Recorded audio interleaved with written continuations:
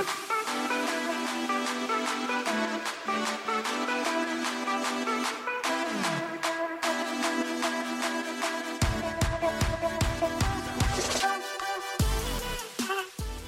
and welcome to episode 15 of the Sportscast podcast. This week, myself and Jordan will be going through the weekend's football, the Monzo Grand Prix, a look back at last night's boxing events in Manchester, US Open, a little bit of a look at the athletics that finished last week, and I look forward to some of the Ryder Cup.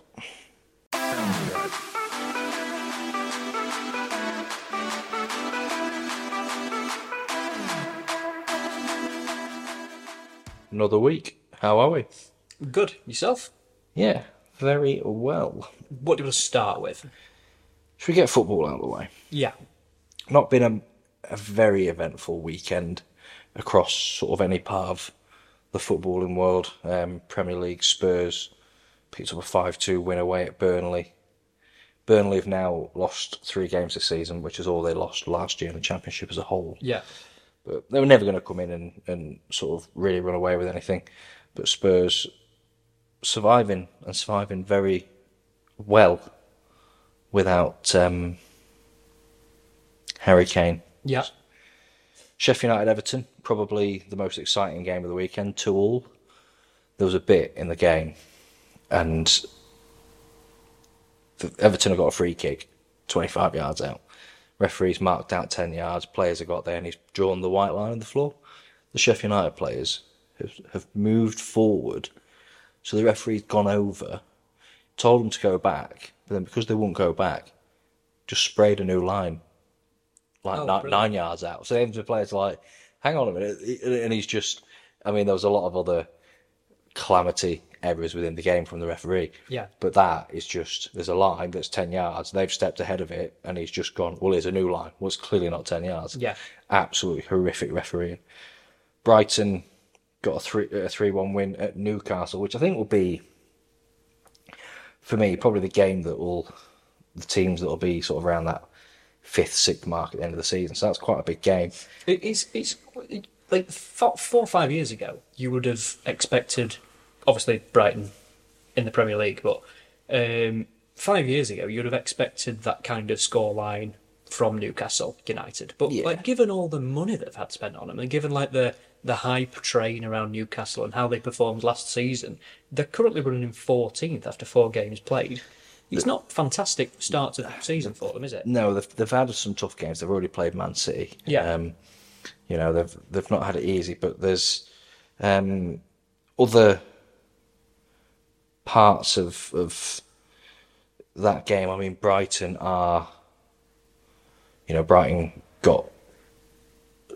they finished fairly high last year. What they've done in their player development has been incredible. That's why, you know, they've been buying these players for 5 million and selling them for 100 million. Yeah.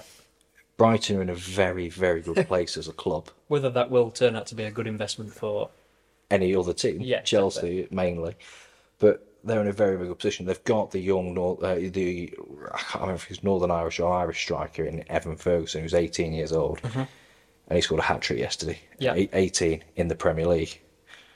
I certainly wasn't doing that at 18-year-old.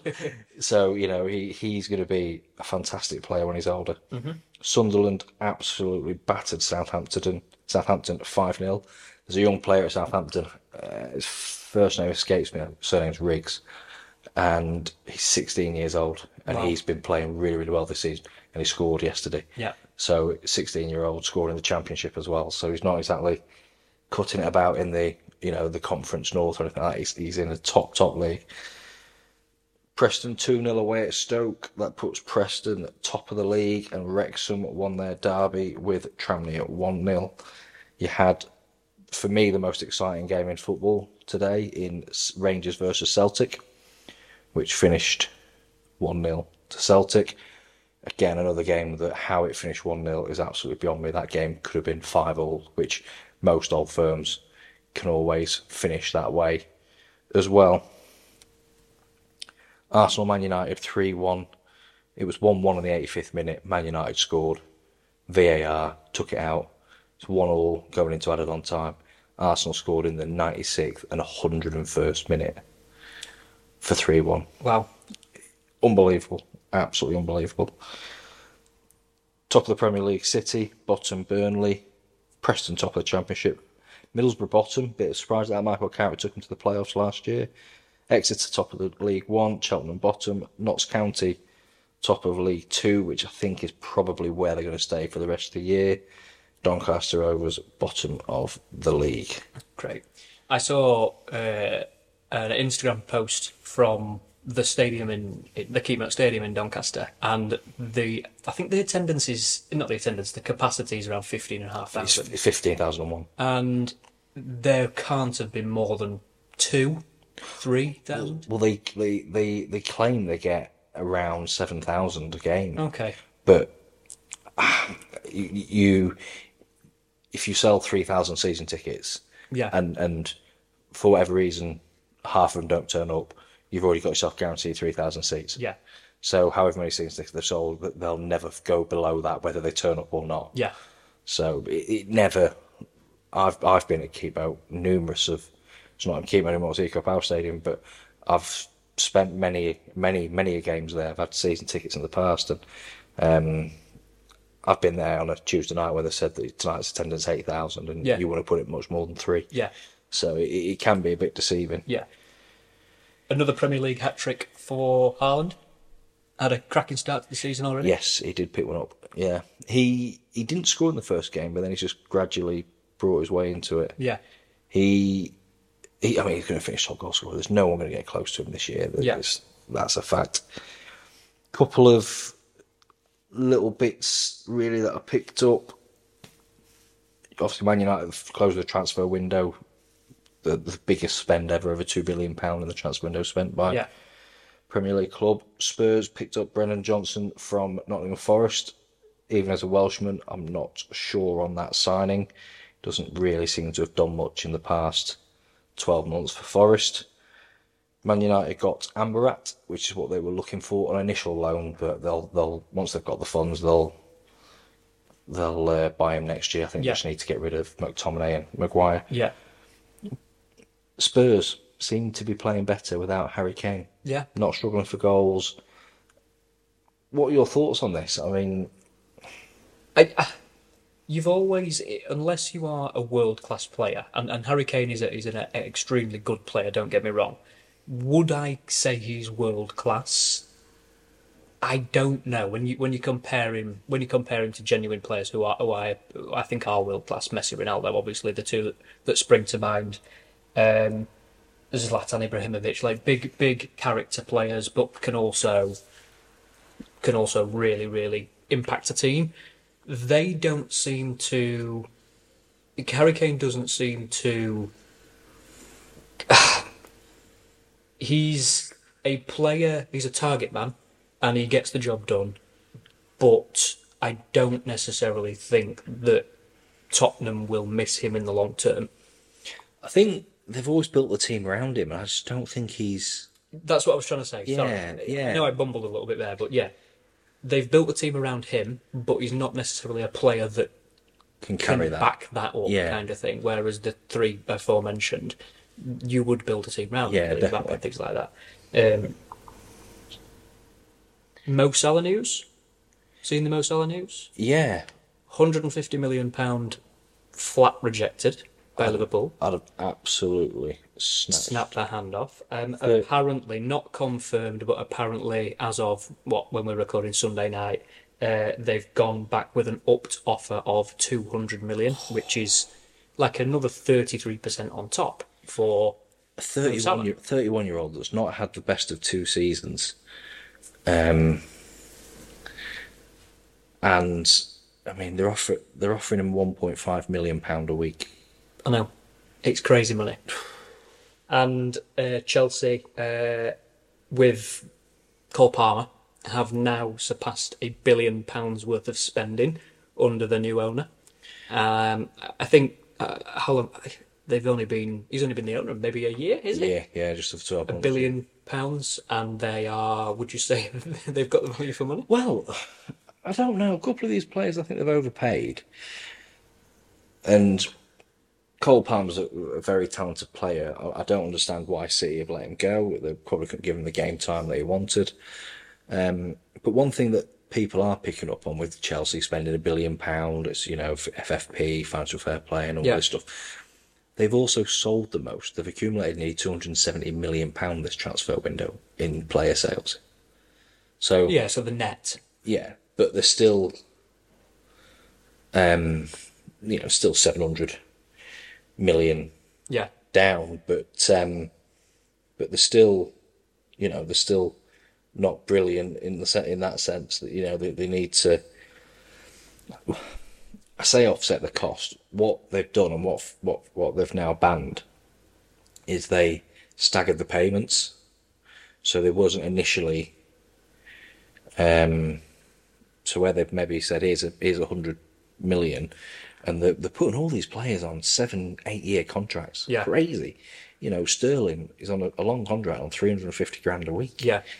So it's not just big money they're paying; it's big wages. But I know they've shifted a few off, but they've also the long term investment. He must the new owner must be there kind of for the long term and must be willing to spend some of his own money, because if Chelsea don't get Champions League football, if Champions they're not in it this year. No, they're not in it. But if they don't secure it again this year and for next year, and they get knocked out of cups and things like that, and they continue to perform bottom half of the table, I know they're a big club, but sponsorship will slightly wane and things like that, and they will.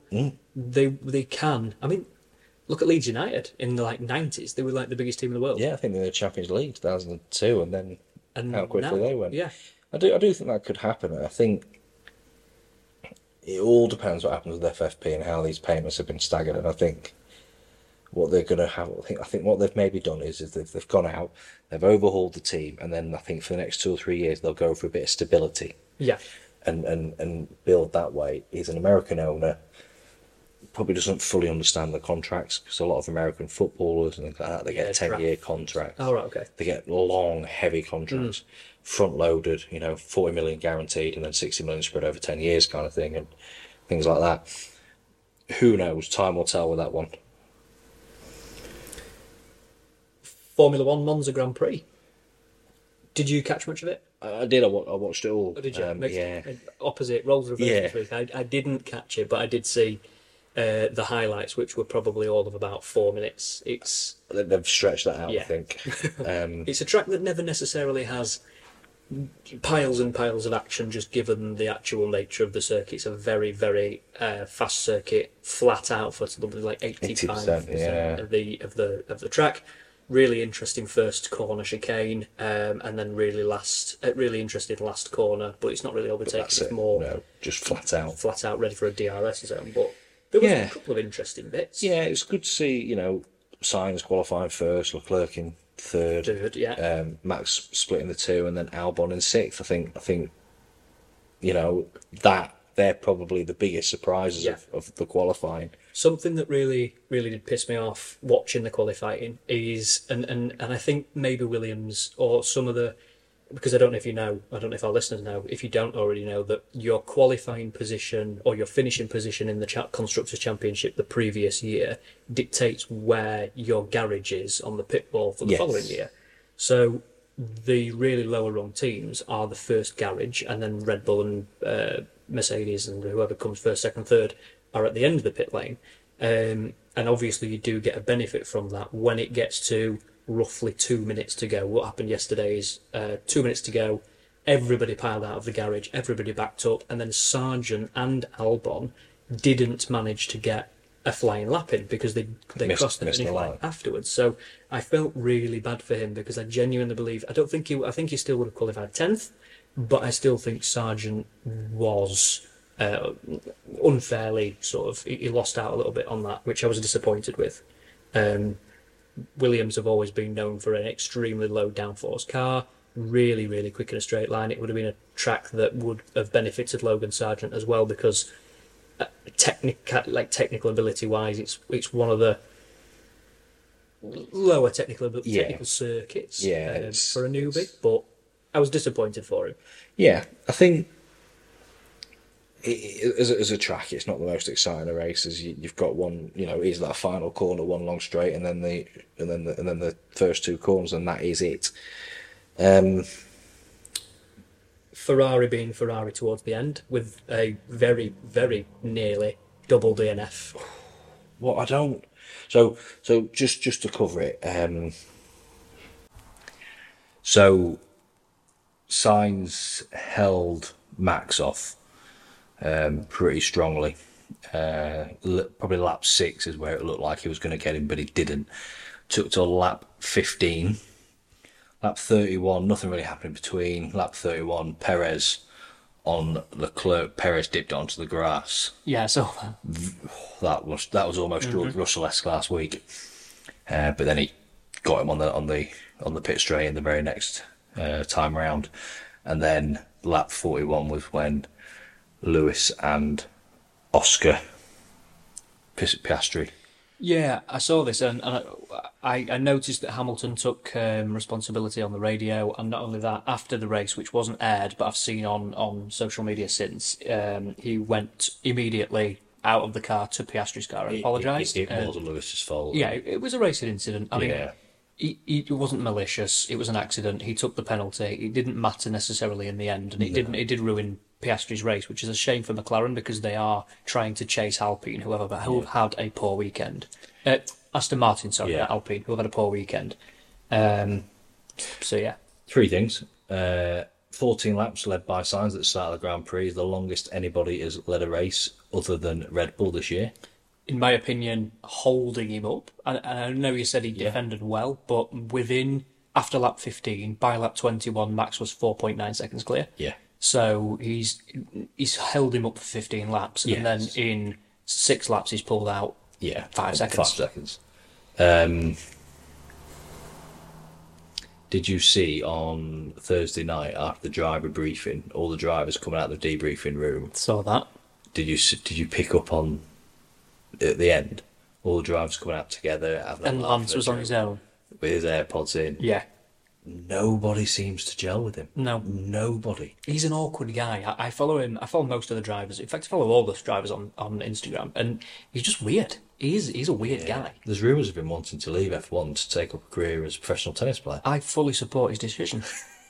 Without knowing how good he is at tennis. Without knowing, he could be a professional chess player for all I care. Do you think... Bring back Latifi. God. No, actually, I changed my mind. Yeah. They'll not be... They'll just be having races behind the safety car. Social media is a beautiful place, and I just want to put this out there, but do you think there's a conspiracy for Red Bull? And what I mean by that is, in qualifying yesterday, drivers are having their lap times deleted, and on Max's last flying lap, he is well over the white lines, and nothing. Oh, really? I've not seen this. No investigation, no... Is this on turn 7? I believe so, yeah. So the turn 7's an interesting one, because I thought that they were over the track limits on a number of occasions, but if you have a look at turn 7, I believe it's a double curb. So you've got a curb, and then you've got an instep. That kind of thing. And it might not be, because it's a flat out corner, so it might be the last. But there were drivers being investigated, and Max completely over, not even looked into. Yeah. It was not even noted, nothing. Very conspiracy theorist, interesting. Then again, I know Ferrari were being investigated for too slow of an outlap, and they were too slow, and they didn't get penalised. So whether it was just a warning shot for the rest of the teams. And this is it. They seem to... I can't remember what race it was. It was Austria. There was something like 113. Yeah. No, 1122 track limits out of 1500, and not one of them was for a Red Bull. Yeah. It's very... That being said, 10 wins in a row now for Max, which has never, ever been seen in Formula One, ever, in the history of Formula One. I will argue that the RB19 is a unbelievable car, and Adrian knew it should be made to draw next year's car with his left hand. However, Max is driving impeccably. Yeah. He's not making any mistake. We've seen it before. Lewis has made the odd mistake here and there when he's been out in the lead, and, little things. He's not... He's not overshooting a corner. He's not getting, he's not under breaking himself. He's not, nothing. Yeah. He's every race. And we saw something today that we haven't seen on this calendar, on this 2023 season so far. Guaranteed it was only, granted it was only for one lap, but Max actually defending against Sainz. When he overtook Sainz, Sainz was still on his gearbox for about a lap and a bit, and he defended really well as well. He is driving impeccably. This was the Vettel theory, though. Vettel only ever seemed to win when he was in first place, and off he went. Yeah. And it's Vettel's record that Max has broken. Yes. So people have always argued, me, I'm a Lewis fanboy, but everyone's like, well, no one's arguing when Lewis dominated. Max is breaking either his own records or Red Bull / Vettel's records, who won 4 in a row. Lewis never won 4 in a row. No. Granted, he lost to Rosberg, his teammate, but it's Adrian Newey, even make him draw it blind. Also this weekend was the rematch that I was massively looking forward to in Liam Smith and Chris Eubanks Jr. On the undercard, you had local lad Dave Allen fighting Fraser Clark. Fraser Clark with 5 low blows, which after the U6 Daniel Dubois fight the week before, which was sort of, did U6 get a low blow, did he? And things like that. Dave Allen, to be fair to him, took all 5, didn't take long to want to get back at Fraser Clark. He didn't seem to want to throw much, but he ended up having to throw the towel in, retire, however you want to put it, perforated his eardrum. Okay. So, but Dave Allen's got a little kid now, same age as mine, and I think in the back of his mind he's been in fights before where he's bit half his tongue off and stuff like that and carried on, and he's not one to quit. And I just think part of me says that in the back of his head he wanted to get home for his kid. Yeah. Boxing's not the place to be for that. Same kind of thing with Tommy Fury. Yeah. We discussed this last week, so not going too much into it, but boxers have got to be raw, pure, primeval fighting machines that want to win, and the greatest boxers that have ever existed in the history of boxing have had that raw, almost animalistic want to win. So Eubank and Smith is probably a very good analogy of this. Chris Eubank Jr., his dad, Eubank, fantastic fighter in the 90s. Unbelievable, one of the best to ever sort of grace the division. He's a boxer. He's had a very privileged lifestyle. He lives on the sandbanks in Bournemouth, drives a McLaren. This was before he's made his first professional fight. He's fighting Liam Smith, who comes from a family of fighters. Yeah. Scouts. All the brothers, Callum Smith, Paul Smith, they've all been world champions. They're fighters. And there's a difference, I think, between a boxer and a fighter. Yeah. And that's what you had here. Tommy Fury is probably a boxer. Yes, he might come from that travelling background, but he hasn't lived that lifestyle. And it's a shame. Smith, I think I showed you a video, he rolled his ankles, both ankles, quite severely. And you'd think then he kind of went into survival mode, knowing he wasn't going to win the fight. But then part of me says, why stand there and get punched in the face for the next 8 rounds if you're going to... He ended up losing in the 10th round. I think it just, he couldn't dodge anything anymore. He was getting hit quite cleanly. Chris Eubank looked sharp. He looked crisp. He looked everything that a boxer should look. They're 1-1 now. Smith put Eubank down in the 4th round. I'd love to see a trilogy. I think Eubank's the kind of person that won't let it happen. I've beat you now. What interest have I got in you? Yeah. Even though when he lost, he was begging for the rematch. You've got to take that now to see if you can win the trilogy. Rugby, there's been a few dropouts in a few of the squads, mainly the French squad that seem to be struggling with injuries at the minute. I think I'll cover it in a lot more depth midweek for the Rugby World Cup pre-event special, which will be out on Thursday. The That kicks off on Friday with my beloved Wales kicking off their first game Saturday night, 8 p.m. US Open. Have you caught much? Not caught any US Open. Andy Murray went out second round.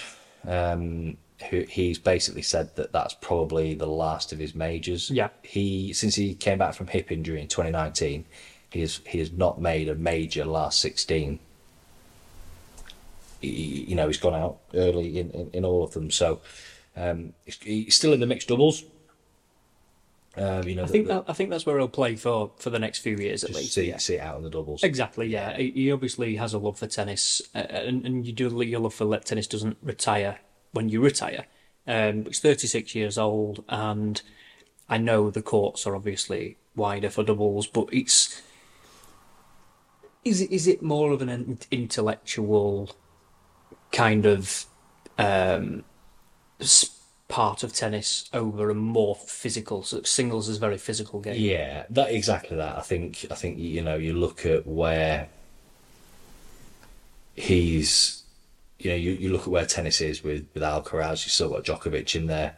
You've got these big hitters that still there.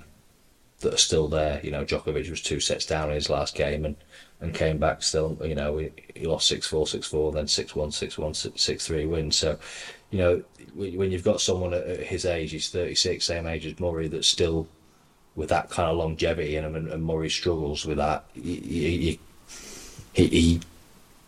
I think for him, he has to set up around the doubles. That's just how it is. Alcaraz is still in it, defending his US Open. I think it's going to be an Alcaraz Djokovic final. I can't see anything else at the minute. He beat Evans in the last round, Dan Evans. So I think there's no more British people left in the singles. I think Alcaraz and Djokovic are to see the tennis world out for the next. I think Djokovic will pass on the mantle, and it'll be Alcaraz for the next 10 years. Or as long as he's 20 years old. It could be 15 years. I can't see anyone that's carrying the kind of power, presence, and know-how that he's got. Mm-hmm. Last weekend saw the end of the World Championship Athletics. Great Britain getting 10 medals. I watched an awful lot of this, and it felt like they got a lot more, I'll be honest. There was a lot of positive things happening. 2 goals, Katrina Johnson-Thompson in the heptathlon, and Kerr in the 1500, who he physically and literally threw himself over the line for that win. 16 years of training went into that one race kind of thing. He just threw himself over the line. So 3 silvers, 5 bronze. There's a couple of medals in there for the women's relay teams.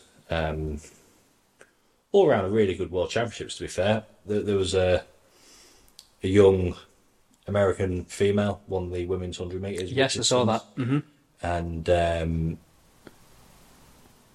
reading about her, quite a troubled upbringing, very much the underdog through her career. But the thing is, as well, that was her first major final, took gold, and the company she was in, with the Jamaicans and things, I mean, incredible. It wasn't impressive, and without sort of disrespecting her, and physically, she wasn't as physically large or as physically more sort of toned or muscular or defined as the other competitors. And me knowing very little about athletics anyway, especially women's 100 metres, but I wouldn't have put money on her as just to look.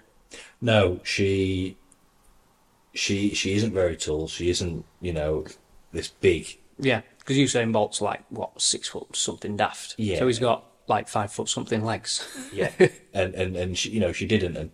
And one thing I was looking at, which is very weird, I saw it mainly through Patterson's 800 metre bronze for Great Britain, is when you're seeing these runners and they're picking up pace, you've got 2 types of stride. You've got people that go for like, and this is what Richardson does. She goes for like the high knees and power off, and you've got people that have got the long legs and the long strides. Yeah. And it was just fascinating to sort of pick up on that. Ryder Cup is upon us at the end of the month. Zach Johnson, the United States captain, has picked his club captains. He's gone with Brooks Koepka and Justin Thomas. There's still sort of qualification process going through for some of the players. Matt Fitzpatrick had the lead going into the European Masters this weekend, but he has lost that. He came third today. So over the next couple of weeks, it'll be interesting to see who makes the European squad for Italy for the Ryder Cup. Very much looking forward to that. The last thing probably to cover, there was a college volleyball game in America. So college, so university for us. Volleyball game. Nebraska beat Omaha, and they set a record for the highest attendance at a game. Okay. I love these little last minute, like, curveball fun facts that you bring to the podcast. Now, bear in mind, the biggest attendance for an American football game isn't an NFL game, it's a college game. And it's something silly, like 113,000. College football's ridiculous, like, though, isn't it? Like, the following. So, a college volleyball game versus Nebraska Against Omaha. Okay. And it overtook a Barcelona game. Volleyball. I don't even know. Like, keep note with 15,001. In my head. Old Trafford's 80,000. Wembley's like 85,000. Yeah. I'm trying to think of the stadiums that have you ever been to, like Manchester Arena? Yeah. Yeah, so sort of again. In my head, how many people can you fit in a sports hall? But I know that the answer is going to be ridiculous. Go, hit me.